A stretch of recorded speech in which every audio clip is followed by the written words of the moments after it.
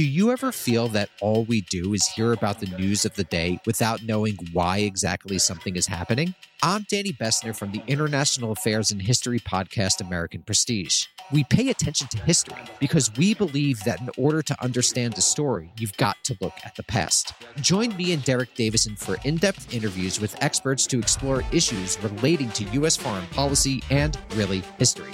Check us out at AmericanPrestigePod.com or listen anywhere you get your podcasts. Hey, it's Violet. Before we dive into today's show, I've got a quick favor to ask. We have a survey up on our website, harpers.org/survey. Would you please take it? It shouldn't take more than 5 minutes to complete. As we approach 5 years of the podcast, we have been discussing ways to make the show even better. That's why it's crucial we hear from you. The survey's up at harpers.org/survey. Thank you in advance for lending your voice. Now, on to the show.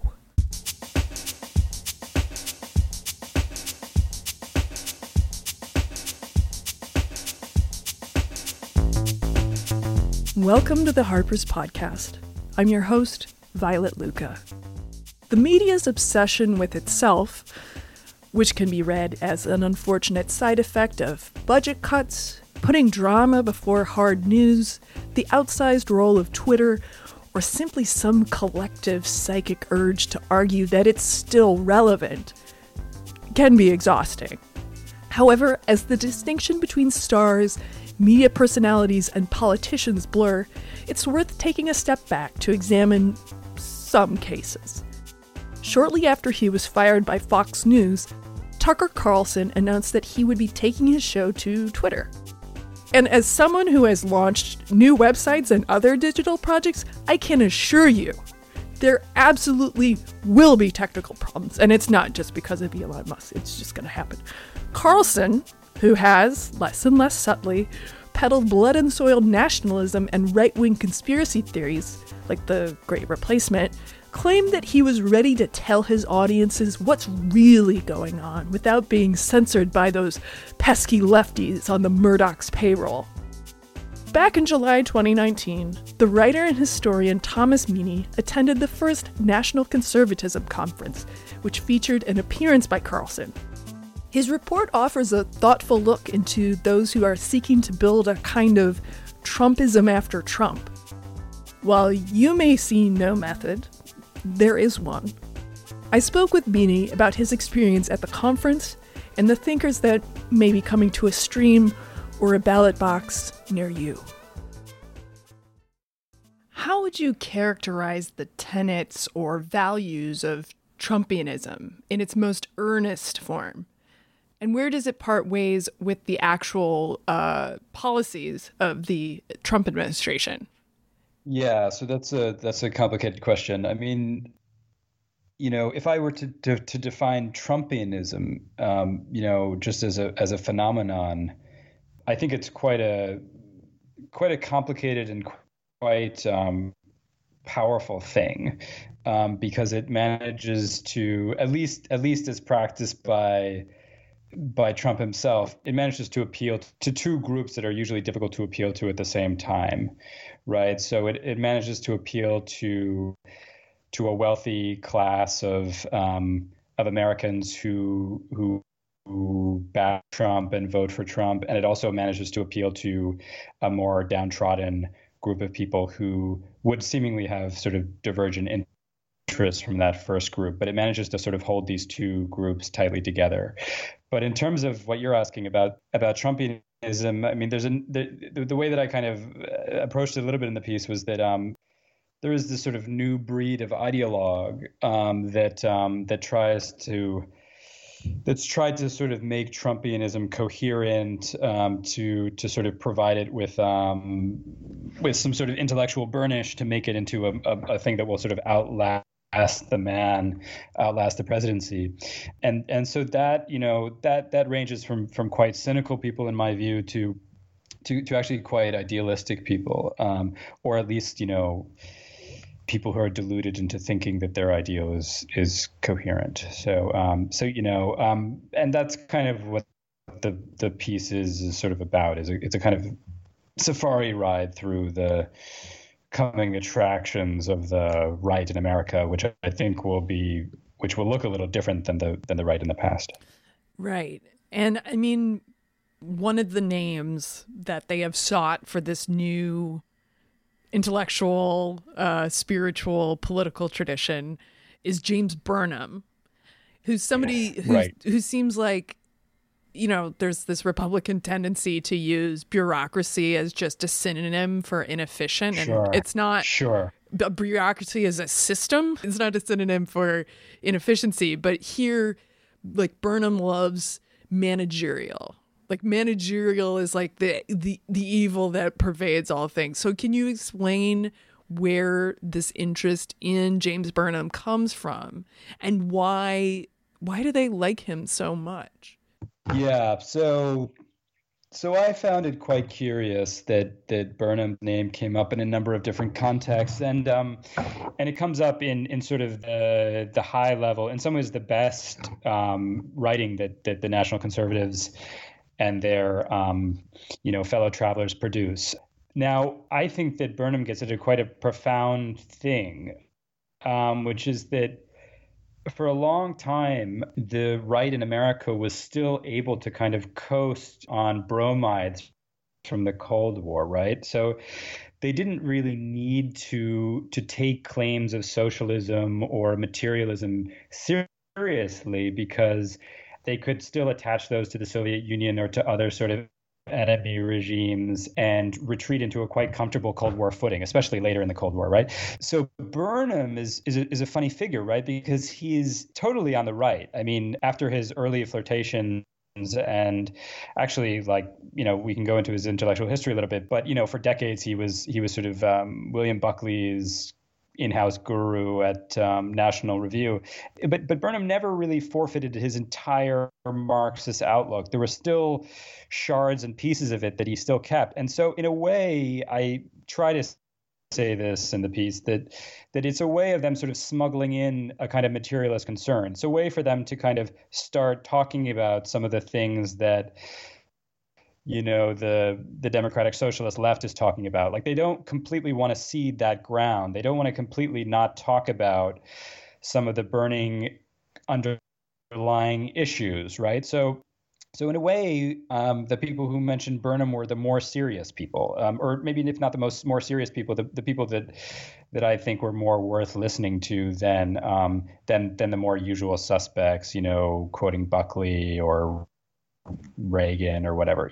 Like, Burnham he's a new figure to have been brought back. Like, he's been sitting in amber for a while, and they've not only just resurrected the Burnham of the 1980s and the 1970s, but actually the more interesting 1940s Burnham, who someone like George Orwell, was reading with a lot of interest. This Burnham was a major intellectual figure, international figure that people on the right, the left, and liberals were reading.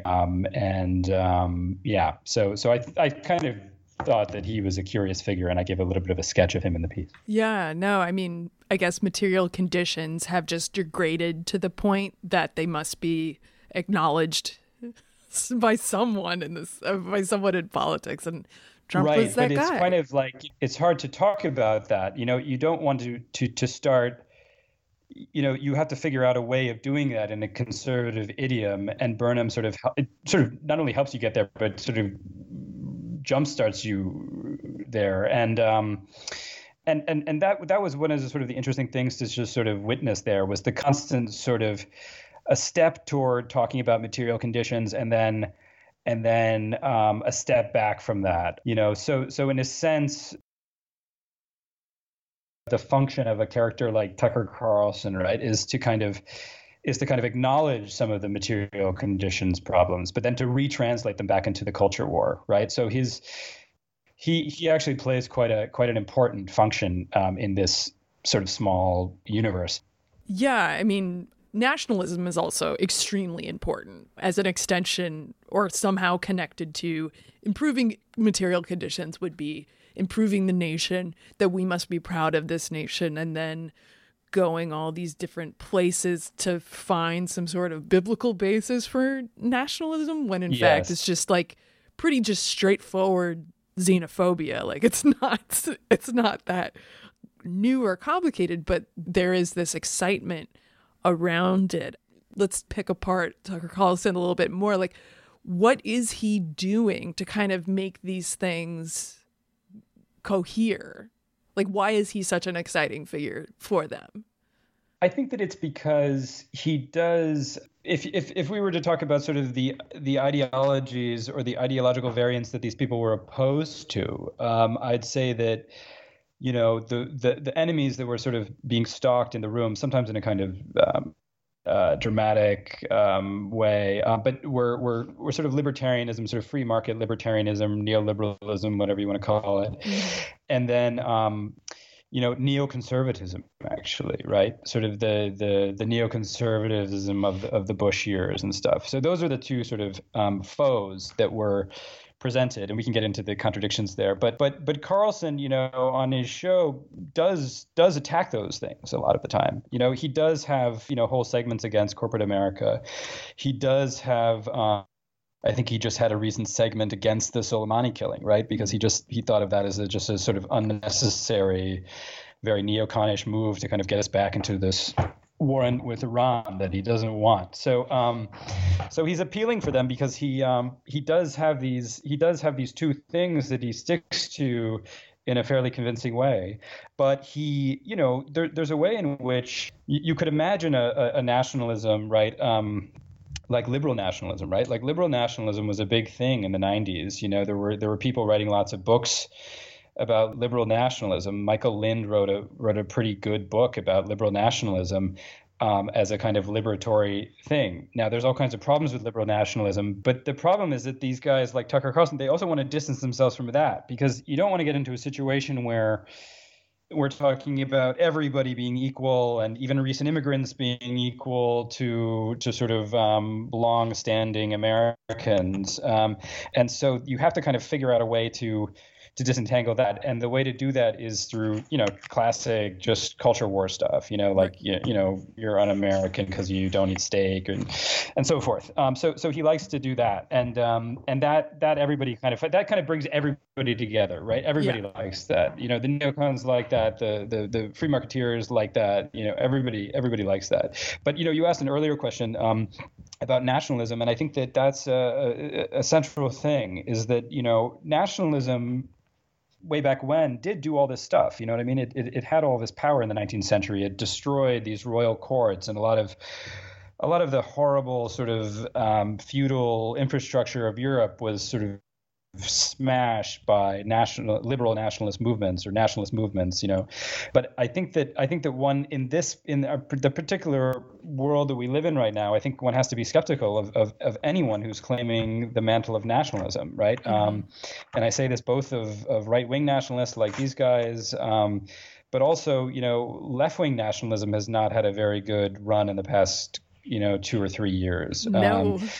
Or in the 90s. You know, so, right. Or in the 90s. Right. Exactly. So, you know, just a couple of years ago, there was a big push, you know, for sort of left nationalist parties in Europe to sort of come to power. And in Germany, where I'm right now, you know, that ended in pretty dramatic failure. And I think it will fail elsewhere, too. And I think that that's what's interesting about these guys. They can't really imagine anything sort of beyond nationalism. They can't imagine a sort of a larger political entity that would, you know, one day include Canadians and, you know, Mexicans in a sort of larger entity. You know, these kind of things are just completely off the table, right? So they kind of, in a way, want to sort of freeze history in this national setting, and they have all kinds of utopias in the past that they want to go to. So some of the piece runs through what these utopias look like and you know, how delusional they are. Right. I mean, as you say, there are so many different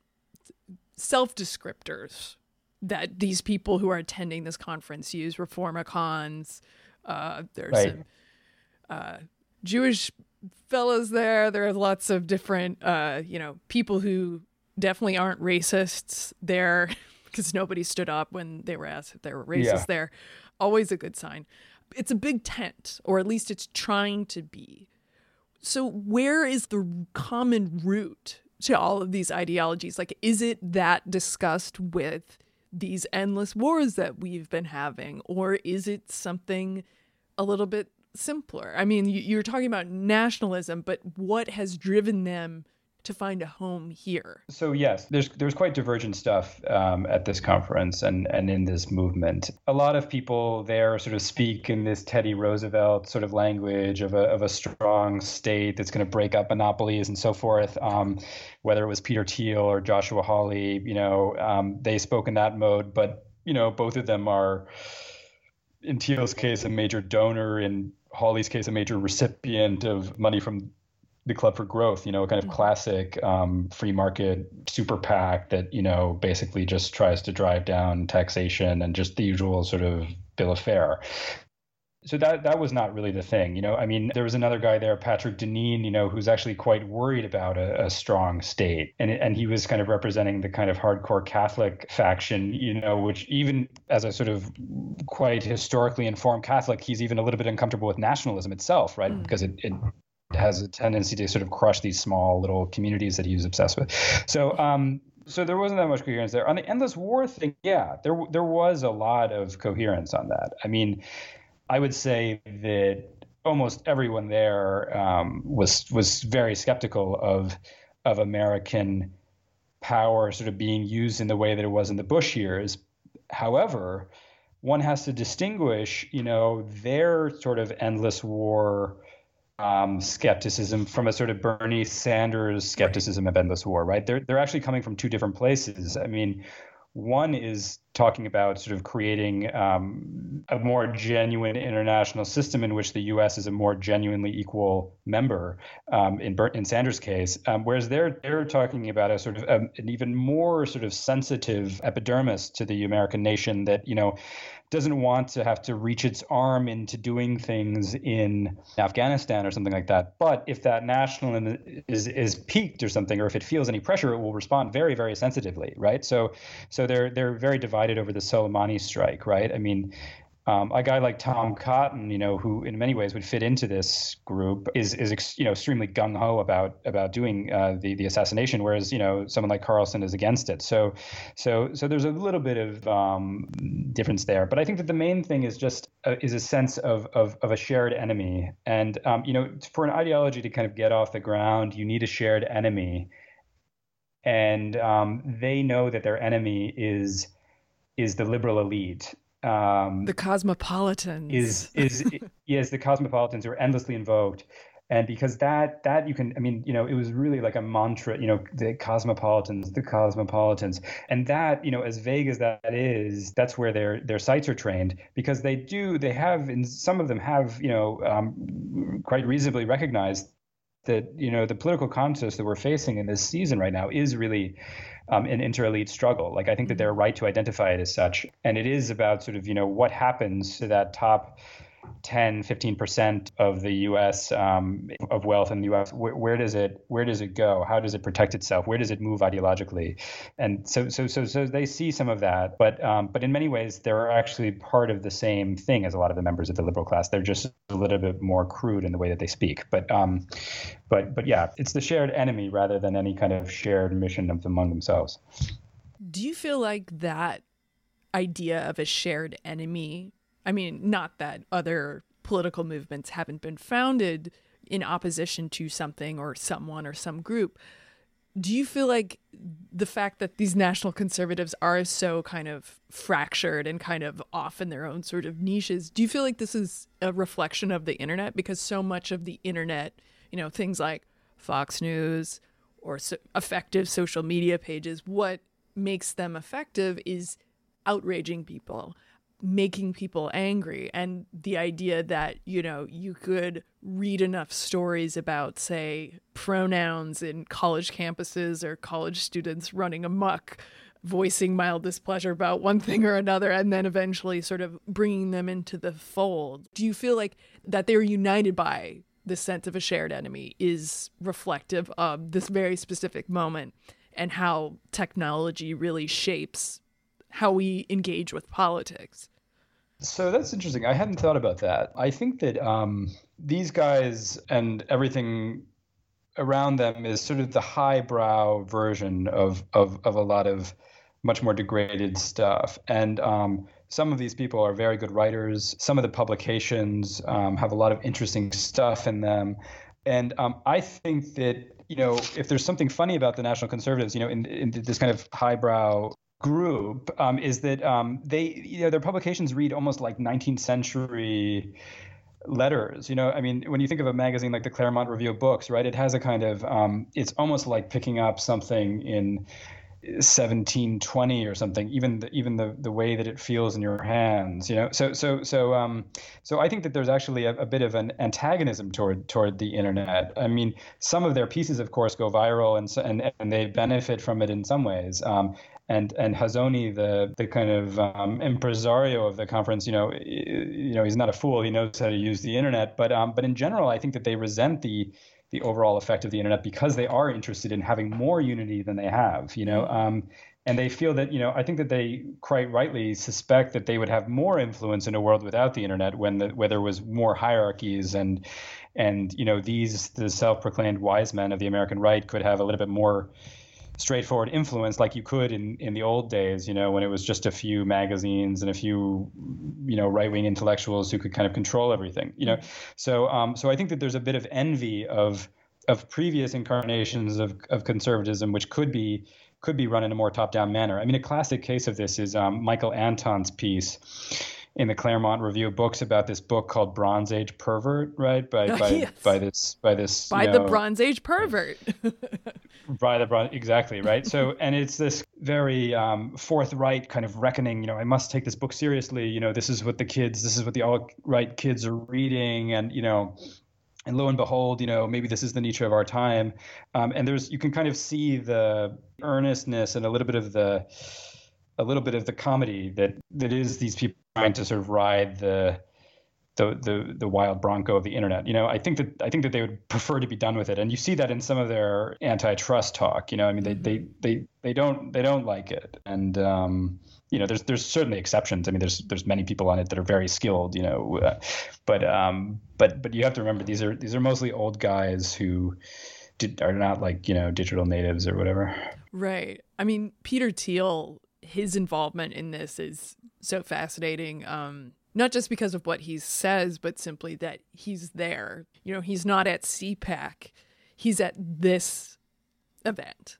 Right. So can you talk about why that is? Why out of any sort of conservative, drained circle, why is he here? I'm sure that there's all kinds of personal reasons and other things, but I think that Thiel is interesting and almost unique among these figures in terms of actually having very defined views about the future, right? And he's much more of a futurist than anybody there. And so when he looks into his crystal ball, he sees a lot of things that he doesn't like. He doesn't like China. He doesn't like what that would do to both the world economy, but also the internet and various other things, and some of those things he's probably right about.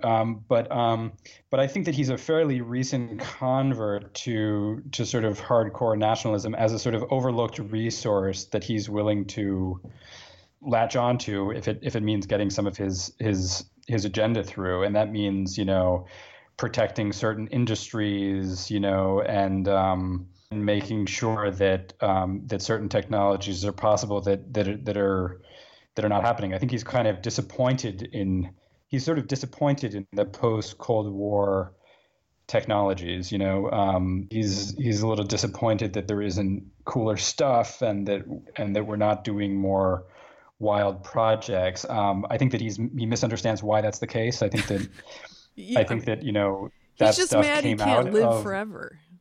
Like really, that's all. Right, That's right, kind of right. that's kind of the long and the short of it. But yeah. So yeah, that's an interesting thing actually, because you would think of finitudes and future generations and stuff being such a conservative drumbeat over the centuries. But actually, for me, he was interesting because he actually has a mission of sort of culling together a new elite, a new small group of people who will somehow sort of rejuvenate the the country, you know, and that we need to kind of somehow allow for that to happen. And right now it might take billions and billions of dollars, but, you know, eventually there will be this little sort of nucleus of a self-renewing aristocracy that can sort of help guide the whole planet forward onto other new planets, and, you know, and then so on and so forth, farther and farther into outer space. He just wants Star Trek to be real, which is fine. But when you're talking about this new group of elites, is that new group of elites implicitly white? Because the National Conservatives are anti-immigrationist, and also they don't want to be accused of racism, but they clearly think of America as a place for white people. Yeah, I mean, it's funny. I think that I don't think it's so much that they're overt white nationalists and that they don't talk about that. They don't really think about that, actually. It's more that, you know, if you're a nationalist, right, and you're quoting Walt Whitman left and right, you're quoting this very erotic American poet of nationalism, you know. It's just it's more it's just strange that then you end up with such a sort of homogenous group of people, right? Because you would think that in order to be a successful nationalist, you need to have it, you know, and I think that their feeling on their end would be like, well, you know, but that would be so inauthentic if we just sort of, you know, paid a bunch of people to show up just so it would look diverse, so that the New York Times would like give us more favorable treatment, you know, and do it when it's doing its little like counting number for how many minorities are in the room or whatever. And, you know, I get that, but I think that it's more sort of, well, when you look into the mirror, you know, surely if you're a nationalist, you're failing at something if you're not sort of bringing the whole nation on with you. You know what I mean? Right. Like, you know, there is a sort of a national credo that can bring more people on, and so one has to ask yourself, like, well, why is it that we're not resonating with our fellow Americans? You know, they're talking a lot about brotherly love, fellow Americans, and so on and so forth. So I don't mind it. You know, you can attack the liberal elite. That's fine. But it's just, you know, why are you not talking more about these people who are your fellow Americans? You know what I mean? And if they're deluded in some sort of deranged thing that you think is a kind of vortex of very destructive identity politics, like, why are you not speaking to them in a more in a way that you talk about the people who are in the opioid epidemic, right? I mean, when they talk about the opioid epidemic, they're actually very moving, and they're very empathetic, and they really talk about like sort of trying to bring these people back into the nation. But like, why don't they talk about everyone that way? That was sort of my thing. It was more kind of like, it seemed to me more of a kind of lapse in consciousness than a kind of forthright, we're actually, you know, closet white nationalists. Like, I don't think that they are. I just think that there's a sort of profound lack of understanding about even what nationalism is. So, yeah. How would they get past that? I mean, would they be able to sort of find a post-racial version of anti-immigrationism? Or, I mean, because you're saying that it's not this purely exclusionary thing. It's just they, for whatever reason, they just don't think in those terms.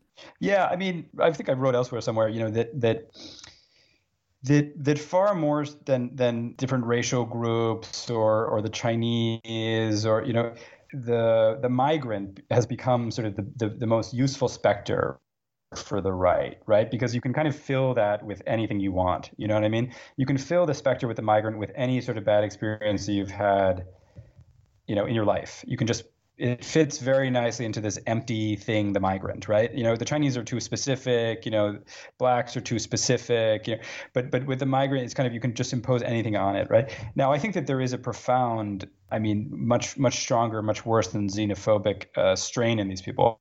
I mean, Michael Anton, one of these guys who I was very unimpressed by, is, you know, has written this, kind of made his name among these people for, among other things, writing a piece in the Washington Post, I think it was, you know, claiming that, you know, well, maybe the natural born citizenship law, you know, maybe that means something else than what it's been taken to mean. And, you know, actually you have to have a long history of American parenthood or something to be American, right? So so there is a part of them that totally goes in on that totally buys the migrant specter thing.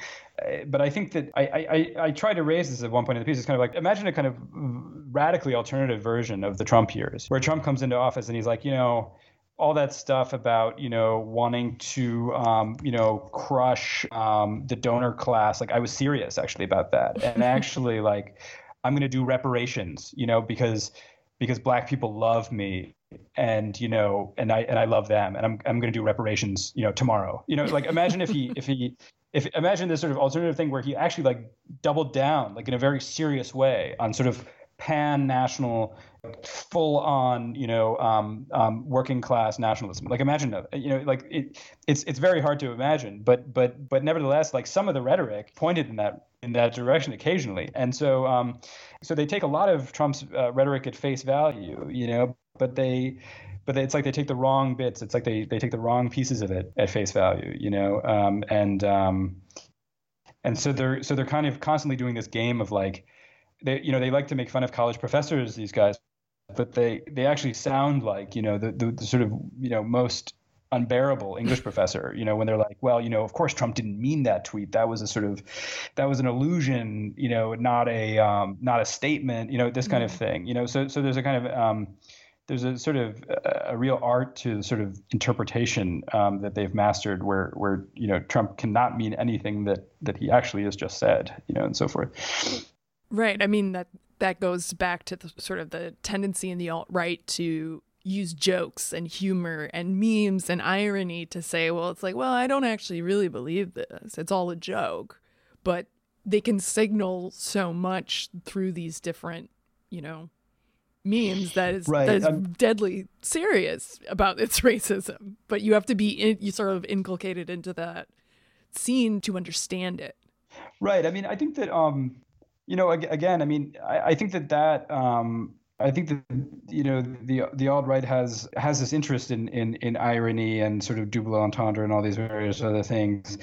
I think in some ways what was funny about this thing was that there's also kind of this, on the sort of opposite side of the spectrum, there's this new kind of national conservative creature that I think is kind of a new thing in a way, which is this kind of just Josh Hawley kind of phenomenon, where you have it's like a kind of extreme, like digitized, wholesomeness, right? Like, it's this kind of sort of steroidal wholesomeness where, I'm just a straight talking guy who's, read my Virgil and read my classics, and, we need to kind of go back to what this country was supposed to be about, and so on and so forth. And I think that's a very sort of seemingly earnest, and quite interesting thing, right? Because it's sort of like completely different from Trump, at least in its form, but it's still trying to do this thing that Trump does, where you both pick up the resentment votes from the working class, and then you pick up a lot of elite money at the same time, right? Mm-hmm. Like, that's not an easy thing. That's not an easy thing to do, and I think that people sometimes fail to appreciate, like, how deft and how impressive Trump is at the fact that he's constantly able to do this, with both sides kind of knowing that he's doing this. Like, everybody knows that he's doing this, but the way that he does it is very effective. And but I think that there's a chance that you could get even someone more effective later on, with sort of minus some of the theatrics of Trump, a more sober version of it. But would that work without the showmanship, if you are really going to be like, hey, deplorables, I see you, you're valid, but in his own... I think it can. I think it can. I think that there's I think that this is kind of like a menu, and I think it can work with many different iterations. I think it can work in a Hawley format, maybe better, maybe worse than the Trump format. I think that Trump's own, like, actual theatrical qualities might have a shelf life of some kind, but I think that you can keep doing this for at least a while, until conditions get so bad that it just becomes intolerable. Something that kind of captures this is the war on big pharma, right? That was a big thing that Trump talked a lot about in his campaign, right? That he's going to go to war against big pharma. And Hawley also talks about it. And in a way, they're serious about it. In a way, they do actually want to lower drug prices because they know that that would be a boon to their working class voters, which it obviously would be. But at the same time, they take a lot of money. I think Trump's one of his guys that he wanted to put in charge of this was like Tom Marino, I think was his name. He's implicated in the opioid crisis. So you have this problem where, you're trying to do all this, but you have to do this with Mitch McConnell, who takes all this money from big pharma. And so there's this sort of back and forth thing. You have to constantly sort of deny what you're actually doing. And sort of the more effective you are at denying it, the better. Trump just screams to the high heavens that he's just not doing that and that, he's going to war with big pharma, even though he's not, right? And somehow just the decibel level of the denial is so loud that people just either believe it or they know that it's not true, but they still vote for him because they hate the opposite. They hate the other candidate so much. But with Hawley, it's like, it's a more complicated, it's that, he occasionally puts forward a bill or something like that to show that he's serious, So there is this kind of contradiction that they're constantly working out, and it's sort of who's the most skilled at eliding the contradiction. That's the question, and I think that was something that doesn't ever really get articulated by these national conservatives in actual writing, in actual speech. I guess the last thing I wanted to touch on, you were sort of alluding to this, but how do these people resolve, or do they even try to resolve, the difference between what Donald Trump says he is doing and what he actually does? It was a huge moment during the Republican debates when Donald Trump was like, yeah, I think the Iraq war was a terrible idea. It's awful. Right. I would end it. And that was this huge break in Republicanism where it's like no one else could say that except for him. But now he's like almost starting war with Iran. So how do these people resolve that tension between what Donald Trump is supposed to be and what he actually is? Yes, that's very important. There was a piece, I think it was in N+1 by Aziz Rana, that made the very acute observation that Trump in some ways is the first post-Cold War president, right? Mm. Because he's aware that when you just sort of look around the geopolitical scene, there's a lot of sort of old, useless machinery sitting around, right? Like, what is NATO supposed to be doing now? What is all this? What are all these, thousands of Americans sitting in the middle of Germany? Like, what are they supposed to be doing? And I think that he recognized, that for a long time, the U.S. was willing to sort of allow its client states to sort of, in a way, he's right, push it around economically because, they had sort of signed up for our ideological program and got some benefits for doing that, right? So South Korea grew its economy, Japan grew its economy, and so on and so forth. Mm-hmm. And I think that Trump already in the 80s was already kind of getting fed up with this, right? In his obsession with Japan and the trade war. And I think that he also just sees in some ways quite clearly the Iraq war for the disaster that it was. I mean, recall that he called for Bush to be impeached. Mm-hmm. He thought that it was ridiculous that Nancy Pelosi wasn't trying to impeach Bush, right? And he just sort of says this matter-of-factly as if it's completely obvious. So he's right about those things. But on the other hand, there's this whole tendency. You see it in the New York Times every day. Every day the New York Times says, Trump is an isolationist and so on and so forth. And it's complete nonsense. He's actually ramped up troop levels almost everywhere. He's increased aid to Saudi Arabia for the Yemen war. Mm-hmm. He's just done this strike against Soleimani. He's vigorous. I mean, he's assiduous about doing NATO exercises up in Sweden and in Scandinavia against the Russians. He's ramped up sanctions against the Russians despite all of the rhetoric. Right. He's actually harder on Russia in many respects than Obama was. He's actually been able to see a lot of things and articulate things that another American president could actually really do something about. And in that sense, he has actually broken up in a space, I think, in foreign policy to actually really rethink itself. But in terms of his actual policies, the continuity is unbelievable. It's unbelievably continuous with what came before. And so I think that, some of these people are aware of that, and some of them are quite reasonable about some foreign policy positions as well. But I think that one, as I said before, you have to keep in mind, what do you I might agree with Tucker Carlson that the Soleimani strike was stupid, but the end games are a little bit different, Mm-hmm. The end games of what one actually wants the world order to look like are different. And I think that's the thing that needs to be kept in mind. Right. Is there anything else that you wanted to touch on or go back on? I think it's just worth, when studying Trump, I think it's interesting to study the people who claim to be making him into a kind of coherent, viable precursor to a sort of rich, flourishing ideology. I mean, and I think that if you look to those people, you can learn a lot about other things that are brewing under the surface. And in some ways, it's often a very convenient way of learning about things rather than sort of trying to make your way through the mess of the internet. It's like this is the distilled spirit that comes out at the end, and if you drink it, if you keep your senses, you can in some ways experience the thing in a different way than is often experienced. You've been listening to the Harper's Magazine podcast, produced by Violet Luca and Andrew Blevins. The music is Cut and Shoot by Febrifuge. Harper's Magazine is the oldest general interest monthly in America, exploring the issues that drive our national conversation through long-form narrative journalism and essays. To get 12 issues for $21.97, visit harpers.org/save.